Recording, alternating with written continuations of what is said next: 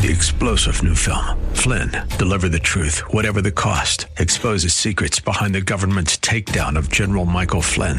Flynn knew what the intel world had been up to. He ordered the first audit of the use of contractors. This set off alarm bells. He told the truth. He was the most dangerous person for Donald Trump to hire. They had to get rid of Flynn. Flynn, Deliver the Truth, Whatever the Cost. Available now. Watch it today. Go to salemnow.com. salemnow.com. And good morning, everyone. Peter Boyles on the air everywhere on a Saturday. Our new start time is 9. We go to 1. February 24th, 2024. The weather's beauty. 62 will be the high.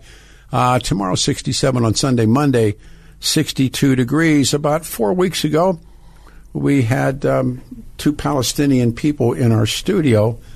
And as I said, you would have thought we ran over the neighbor's dog. The reaction, and it's interesting, in the echo chamber of talk radio that at least talk radio is sadly turned into, this is quite rare, apparently. These people can't get a voice anywhere.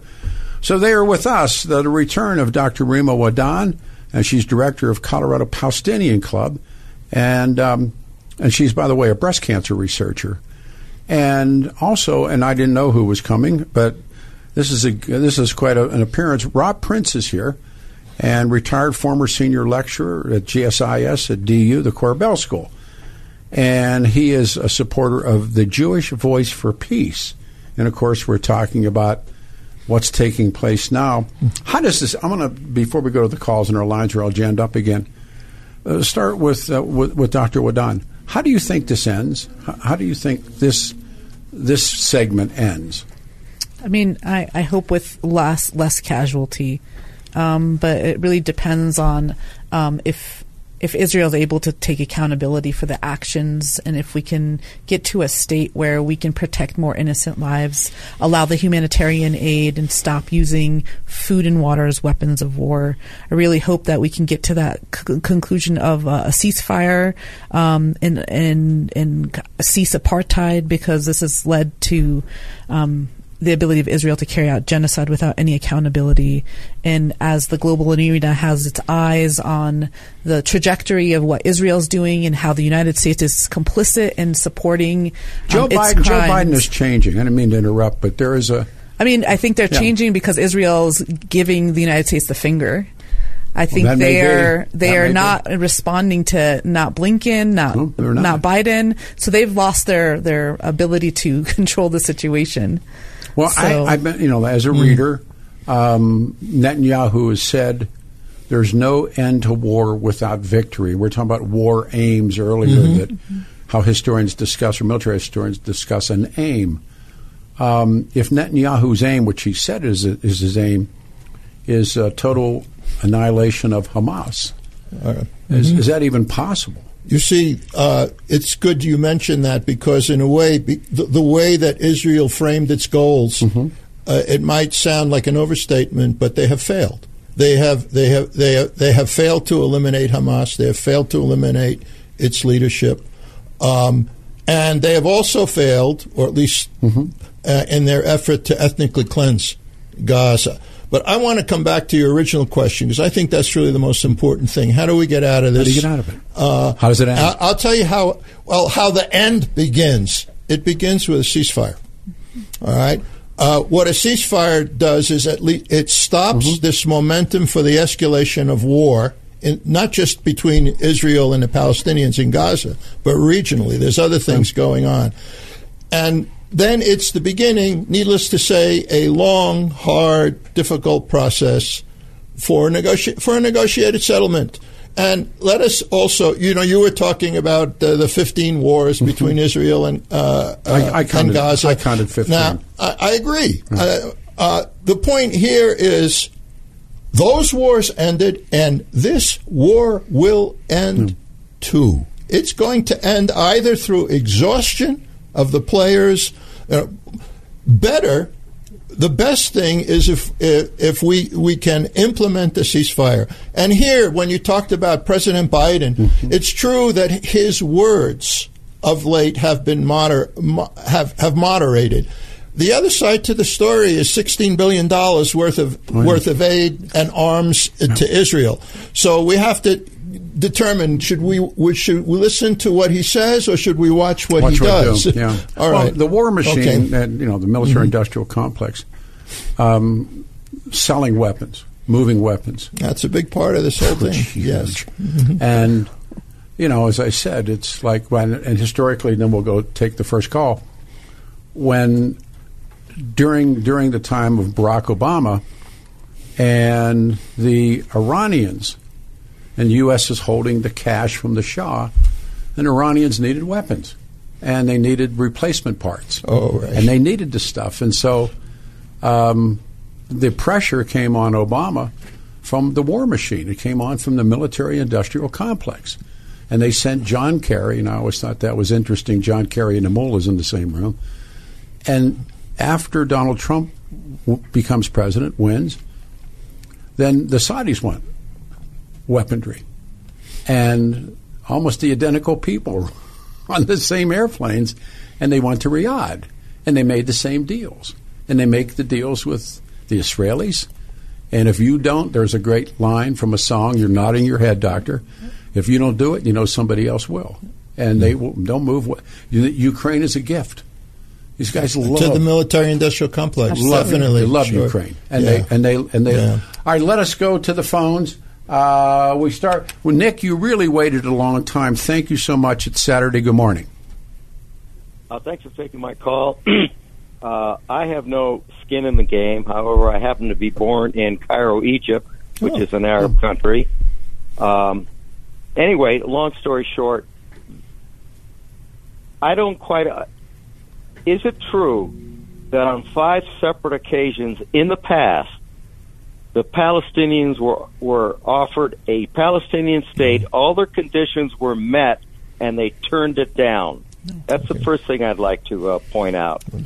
No. Secondly, okay, answer the question. Is that true or not true? It's not true. When you have loss of territory, that's not a condition that Palestinians would accept. Well, from what I have read and what I've heard, is that on 5 separate occasions, all the Palestinian conditions were met and they turned it down. On 5 separate occasions. Doctor? There were negotiations. That's true. That particular, and the way the Israelis put it, kind of sarcastically, is the Palestinians never failed to miss an opportunity. Yes, but in the end, the opportunities, all the conditions weren't met, all the agreements weren't there. And the interesting thing is, when it looked like at one point during Clinton's negotiations that they might come close to something, it was Clinton and the Israelis that backed down. So the way you put it is, I don't know what you're reading. It doesn't matter. But let's just put it this way: that's kind of a one-sided explanation of these painful negotiating processes that have happened in the past. Sidebar for me, okay. Nick. Sidebar from where in Egypt were you born?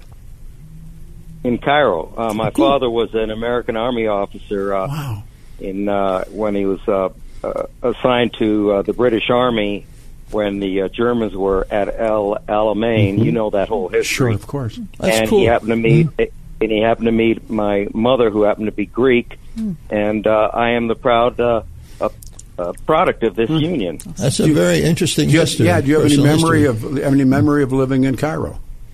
Yes, I do. I remember we went back because the Arab government, if you know the history of Egypt, there was a huge foreign element in Egypt, and they basically ran the place. There were British there, the French, big contingent of Greeks and Italians. Mm-hmm. But Nasser threw them all out. Yeah, threw them all out. No, before that, they propped up a king. You know that part of it, don't you? King Farouk, he was just corrupt as that. Well, no, my point. Anyway. Well, no. When Farouk was thrown and replaced by Nasser, they were pan-Arabs. Mm-hmm. And, the British, the French, the same group of people that were in Syria, the same group of people that... Yeah, they ran the show. Yeah, they did. And Nasser was riding the wave of nationalism, and the Egyptians wanted to run their own country. Yeah, isn't that... And what they did... Sounds like the United States. Yeah. Well, anyway, they wanted to run their own country, fine. So they basically threw all the or forced all the all the Greeks and the Italians out, and they took all their property without compensation. That's true. They just took it. They wanted to make Egypt great again. Nasser's I restudied Nasser and reread Nasser, and he was a Ba'athist, and that's really important because they had the idea of the oil, and this really goes back at the Shah, but the idea is the oil belongs to all of us, not just the people that they dubbed the parasite princes, or they dubbed, and so it was like 1/10 of 1%, even probably smaller than that, of Arabs, so-called Arabs, owned all the oil, and it were the people in Kuwait and Saudi Arabia, and the beat goes on. And Nasser says to the so-called Arab in the street, no, who are most of those people were dirt poor, especially at that time period. And he said, it's our oil. And that it's almost like a socialist nationalist movement. And I've read now quite a bit about it. Saddam proclaimed himself, by the way, a Ba'athist. But it was one of the reasons Nasser was so beloved and successful was because of those things that he said. He said, the British and the French and others, you don't belong here. This is Egyptian. And, do what you may, but it's an interesting argument that Nasser made for his own success. Well, let me tell you what my mother's family went through. They had been Greeks living in Egypt for at least 3 generations. Oh, sure. At least.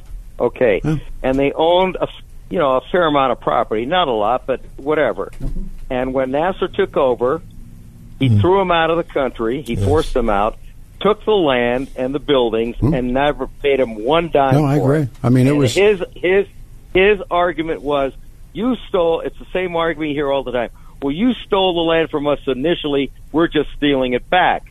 When, in fact, a fair market value was paid for that land 3, 4, 5 generations back. And all these people were asking for, when they were thrown out of Egypt, just pay us a fair amount of just pay us a fair market value for the land that you're taking back. And they basically got the middle finger. Sure. No, that time, that upheaval, remember, Nasser takes the Suez.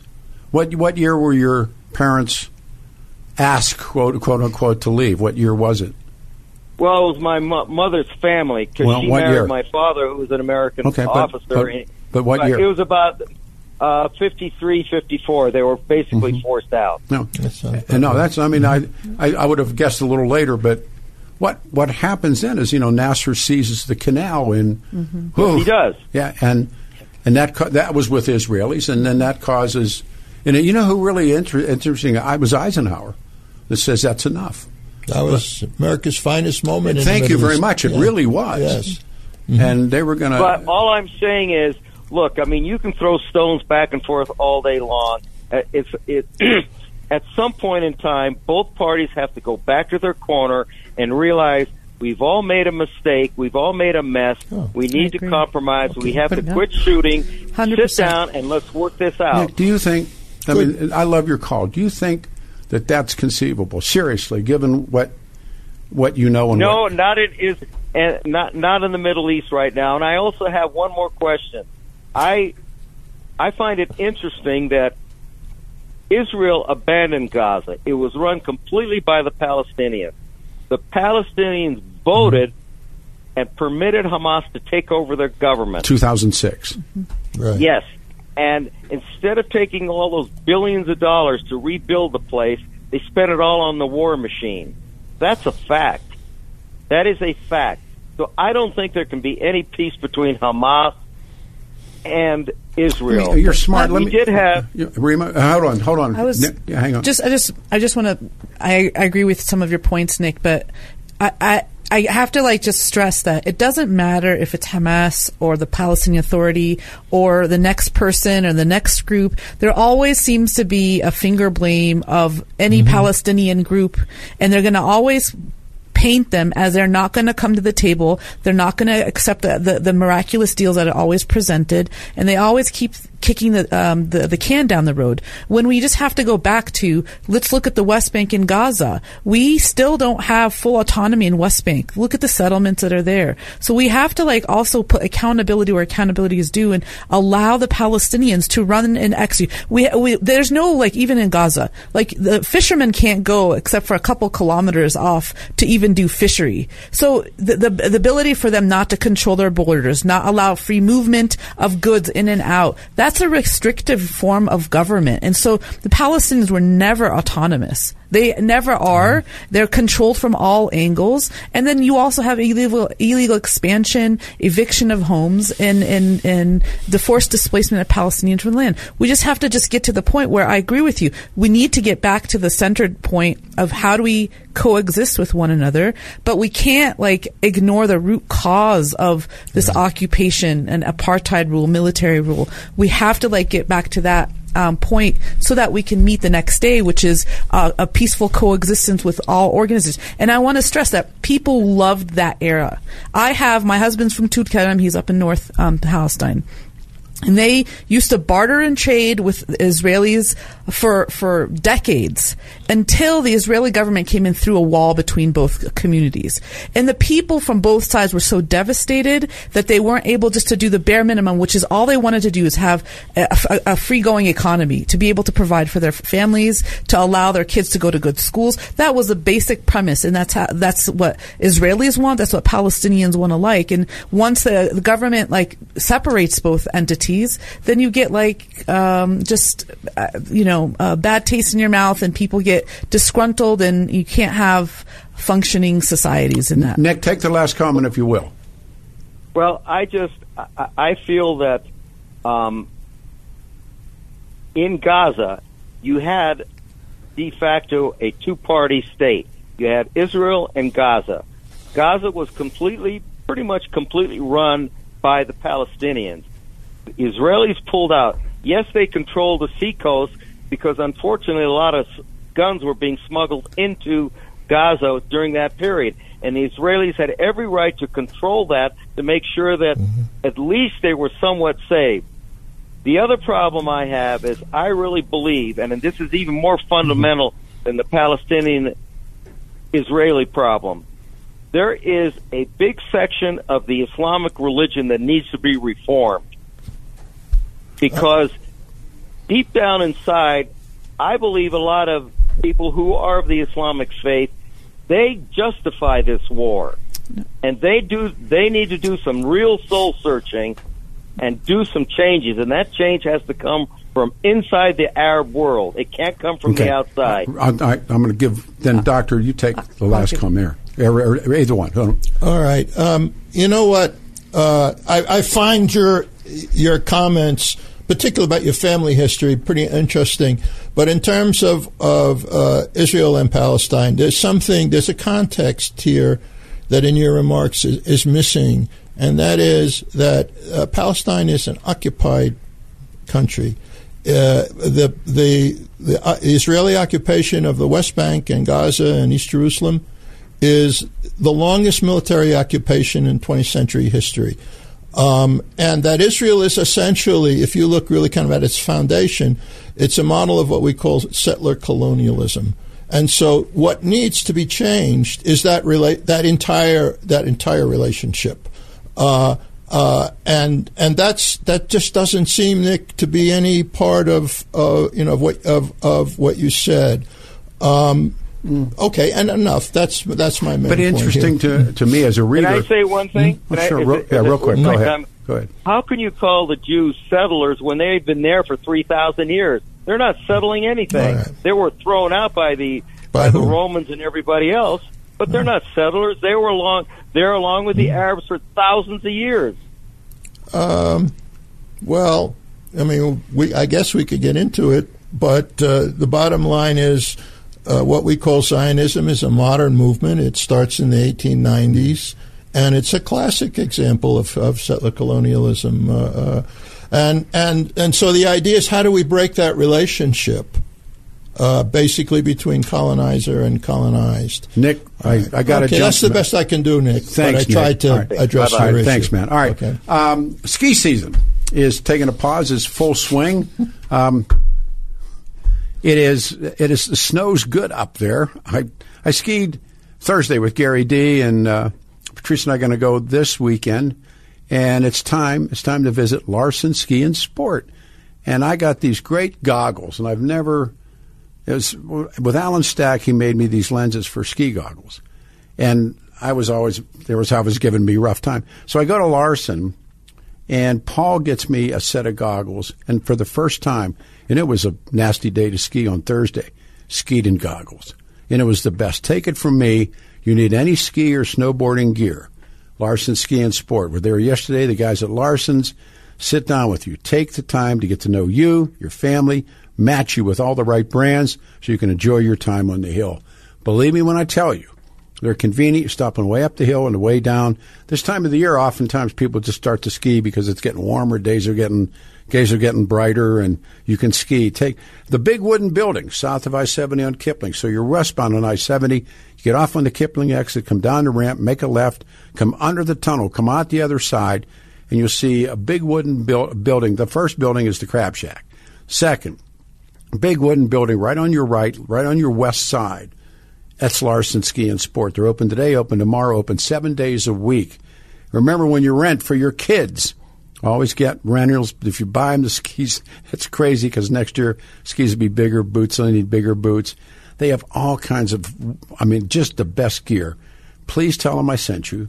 Paul, Jack, John Marriott's son, the boot guru, Larson Ski and Sport, south of I-70 on Kipling, open 7 days a week, 303-423-0654, 423.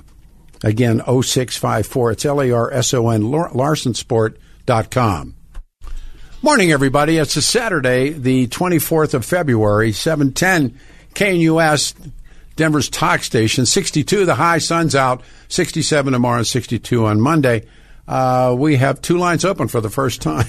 It's amazing. And in studio, and this really begins back about 4 weeks ago when we had two Palestinians in our studio, and one has come back. She's a doctor. She is a breast cancer researcher, Dr. Rima Wadan, and she's director of the Colorado Palestinian Club. And she brought Rob Prince with her, who's a retired former senior lecturer at the IR school, the Corbell School at DU. And as I said, we talk about taking heat, man, and it's supposed to be what we're supposed to be. All right, so now we go to Bob. Bob, you're on a radio show. It's Saturday. Good morning. Good morning. I just wanted to say, in World War II, Nazism was a very popular movement in Europe. Fascism spread all across Europe. During World War II, the Allies firebombed Germany, and you can look this up on Wikipedia. Over 500,000 Germans died in the firebombing of Germany from the Allied bombing. And, your guest said that Hamas is very popular and it's not going to go away. Nazism has not gone away, but it's been suppressed. And and the governor of New York, Kathy Hochul, the other day said that she's from Buffalo, New York. She said if Canada attacked, like Hamas attacked Israel, Buffalo, they would not exist the next day. So, and right. also I want to say this. Mm-hmm. Huh? She said that. I am just agreeing that she said that. Yeah. Mm-hmm. Yes, and in Egypt, when Israel gained statehood, and Egypt expelled the Jews, and today you can look this up on Wikipedia. There are 3 Jews today in Egypt. 3. And I was looking. Videos of Gaza City that were made before this conflict. And you can look at the women walking the streets of Gaza City in those videos, and they're all veiled, and they're all, not a one of them has even showing any hair. But you can look at the videos today of the subways in Tehran and Iran, and the women, many on the subway, do not wear the veil. So I think in order to ever have peace in the Middle East, you're going to have to get rid of organizations like Hamas, which is a terrorist organization, regarded so by almost all of Europe and the United States, just like we got rid of the Nazis. Bob, hang on. All right, let them retort because now we got jam lines. All right. Doctor, anybody? I would like to go ahead. Respond to that.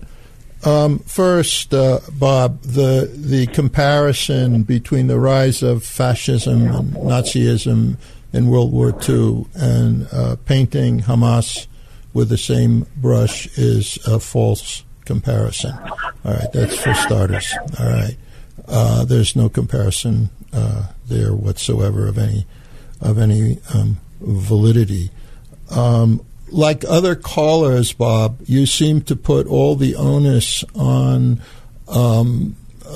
ending this war on Hamas. You don't. Hey, Bob, listen, Bob, hang on. He let you talk. So I'm not literally trying to respond to what you said as well as I can, but I don't hear anything about what Israel should do. Israel's responsibility in ending the war. I don't hear anything about the ethnic cleansing of Gaza. What the International Court of Justice is calling, at least that there needs to be an investigation. Is there a genocide going on? So is what you're saying basically that the Hamas is basically the main source of all the problems that are happening in the Middle East, and if we got rid of it, everything would be okay? Am I misinterpreting you? I think it's like Germany. We need an unconditional surrender, and then you can bring an international force in of the United States and European countries, and they can expel Hamas. Bob, this is Peter. This is Peter. Who surrenders? Yes, who surrenders? I mean, when we look at the Germans, Hitler kills himself. They show up in the little red schoolhouse, which is actually a big schoolhouse. And and Eisenhower's in the other room, won't come out and shake their hand, but they quit. The Japanese quit. That's First World War. And by the way, in terms of the bombing, I don't know if you thought that was a good thing or a bad thing to bomb the Germans. But remember when Blitzkrieg starts, and ask the people in Warsaw or any places like that, or London, who really fires the first round in that kind of a situation. But my question to you is, who do you think would surrender? And Rima, back to you. I don't know who surrenders. And it comes down to you can't identify people. How do you identify? Even amongst Palestinians, how do you identify Hamas? It's an ideology to some, and the mass. Most of the Palestinians living in Gaza did not vote for Hamas. So you literally you're pinpointing on who dies. And what we're trying to do is prevent the deaths because there's no way to identify the target. Yeah, I love the call, but when people do that, I just finished a book called The Tokyo Trials about, versus what happened in Nuremberg, what happened and so it's a LeMay moment, and remember they took 2 atomic bombs for them to quit. And LeMay had this really interesting comment about himself. He said, if we lose, which of course was impossible, he said I would stand trial as a war criminal because they had done what you talked about. They had just dropped so much, and I'm not saying that it's wrong, but that's what it took for the Japanese to quit, And again, it takes a second bomb for the Japanese to quit. And LeMay is actually, I didn't realize there was a third bomb in Wendover, Utah. He said, send the bomb. He said, these guys it's going to take the third one. And so, but I don't know who would throw in the towel. Who would say, I quit? And can I add something, Sure. Peter, is like when he said his statistics about the amount of Jews in Egypt. So the percentages is less than 100 members of the Jewish faith in Cairo, Egypt. That's the actual article. And actually, after the Arab Spring and the demise of the economy in Egypt, it's really economic prosperity. There is no solid governing structure in Egypt, and a lot of people left. Mass exodus of many Muslim, Christian, and Jews. So I don't want anybody to misinterpret that there was a forced exodus of Jews from Egypt, because they've been living in prosperity with with Christians, Muslims, and the members of the Jewish faith, and they have been for centuries. So I just don't want people to misinterpret that. I'm going to give Bob the last comment. Bob, it's yours. Yes, I just think there needs to be an unconditional surrender of Hamas. They keep acting like Israel is the perpetrator.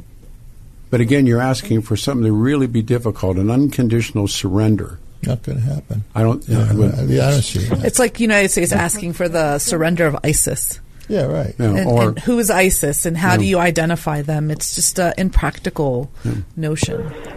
Yes, exactly. And in Mosul, we firebombed Mosul.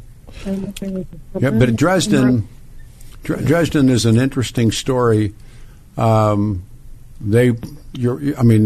there was that moment, it was Dresden, but Dresden and Hamburg. Hamburg, yeah. But they also, again, you get back to this, how it needed destroyed before it could come back, and that was.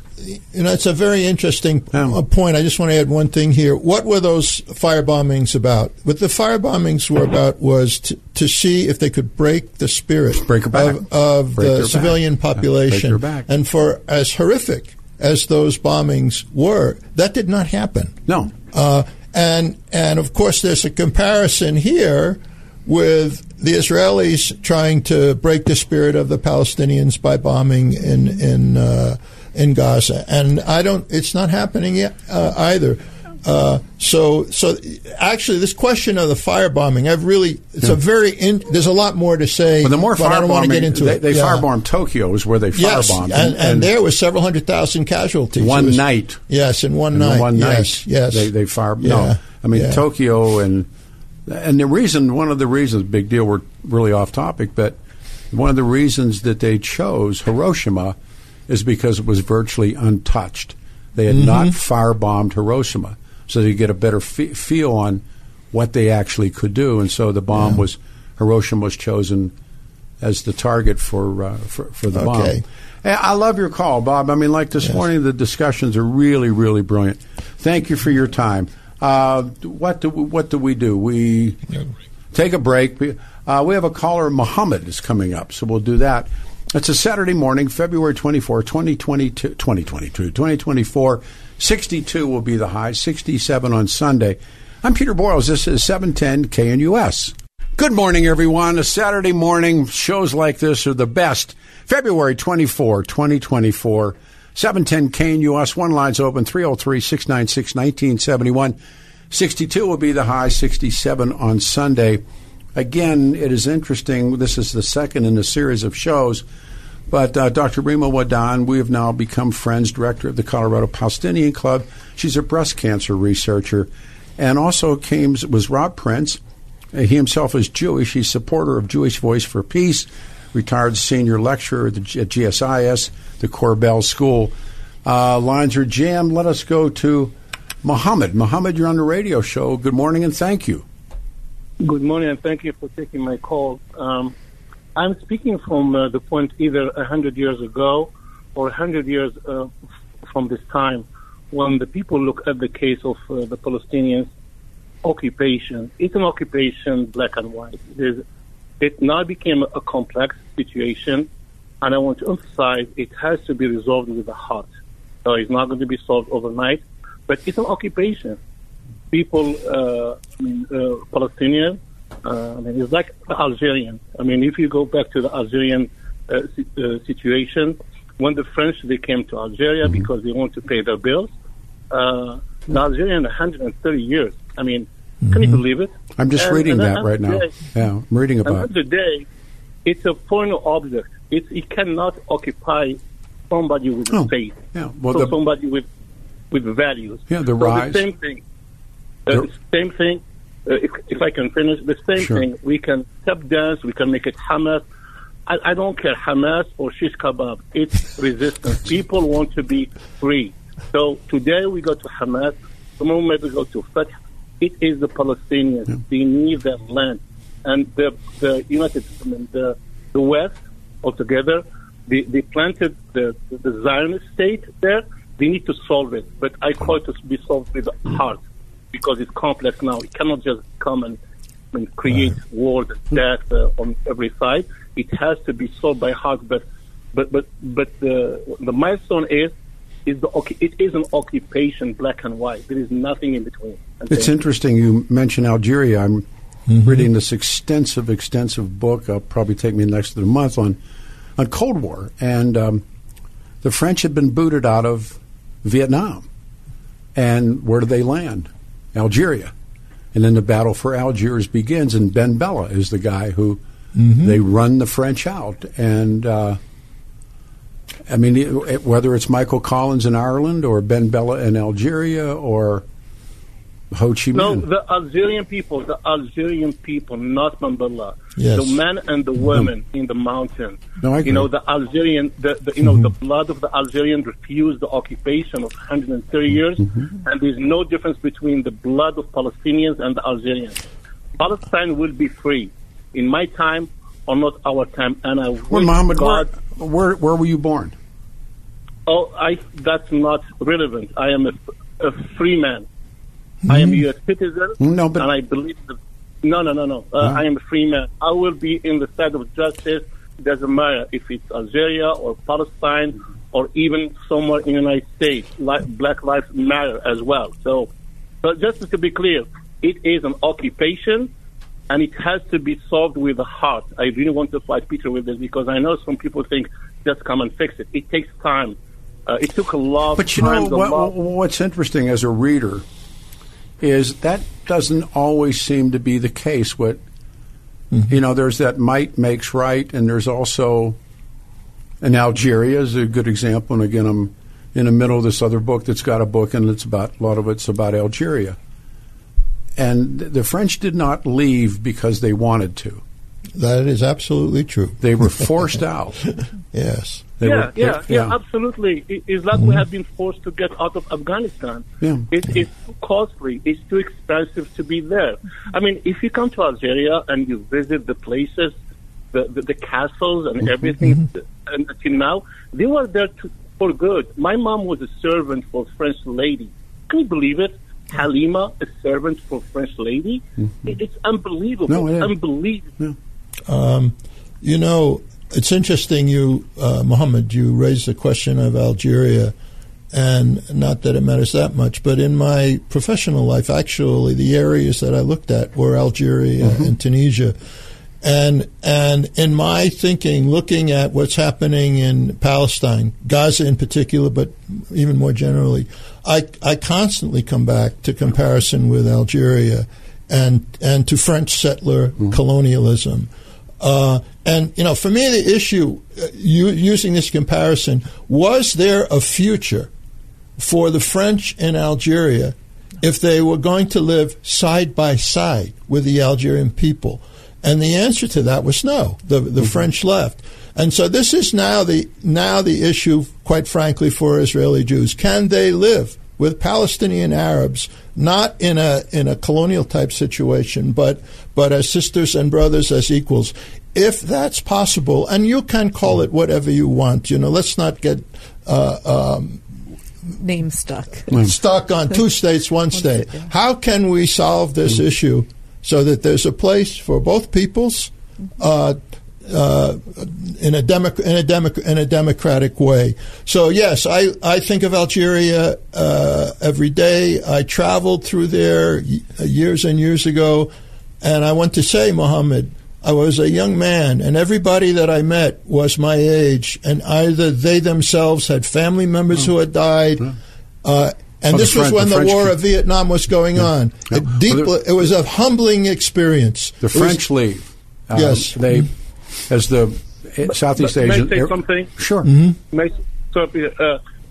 Of course, this is not a Jewish and Muslims or Jewish and Arab or Semitic, anti-Semitic, because we are all Semitic. Mm-hmm. This has nothing. The only place the Jewish lived a peaceful life is with Muslims and the Arabs in North Africa. In yes, historically. The place yes. that the Jewish being killed and genocide is with the white people, is Europe, Eastern Europe. So it's so sad to see us so misguided with this media.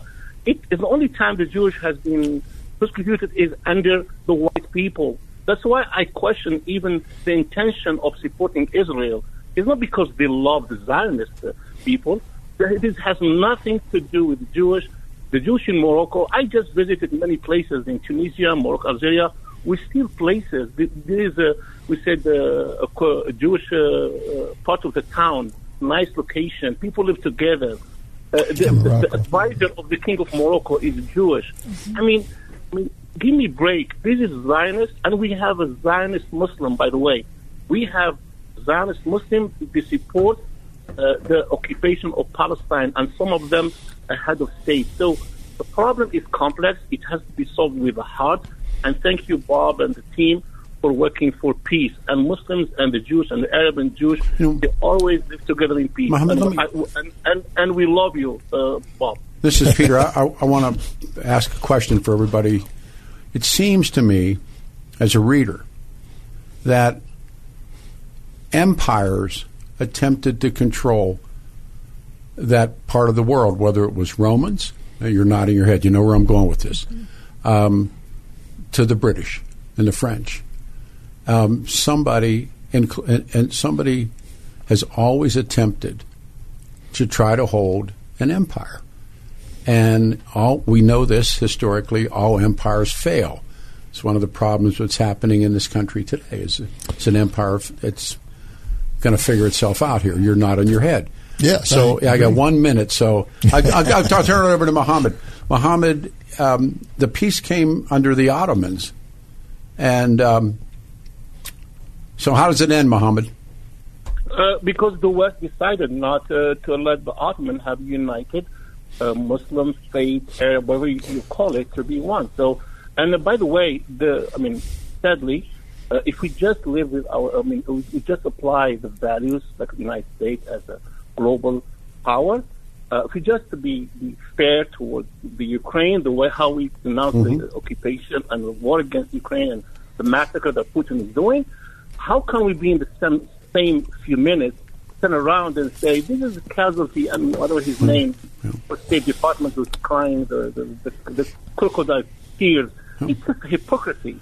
I don't want to be when I am all gone. Like 50 years from now, I want to be remembered that I stand for what's right. Okay. All right. We got to pause. So, Mohammed, thank you. We have one line open. I want to read a really interesting text to you when we come back. This is 710 KNUS. 3-star General Michael J. Flynn, head of the Pentagon Intelligence Agency, knew all the government's dirty secrets. He was one of the most respected generals in the military. Flynn knew what the intel world had been up to. He understood its funding. He ordered the first audit of the use of contractors. This set off alarm bells. The explosive new documentary, Flynn, Deliver the Truth, Whatever the Cost, uncovers the facts behind this scandal. Flynn told the truth. He was the most dangerous person for Donald Trump to hire. I find out the worst enemy that I'm going to face in my life is right here in America. They took my assessment and they wanted me to change it. And I was like, I'm not changing it. They had to get rid of Flynn. With in-depth interviews, archival footage, and never-before-seen personal records of the man behind the headlines. I just felt like I was drowning. Flynn, Deliver the Truth, Whatever the Cost. Available now. Watch it today. Go to salemnow.com. salemnow.com.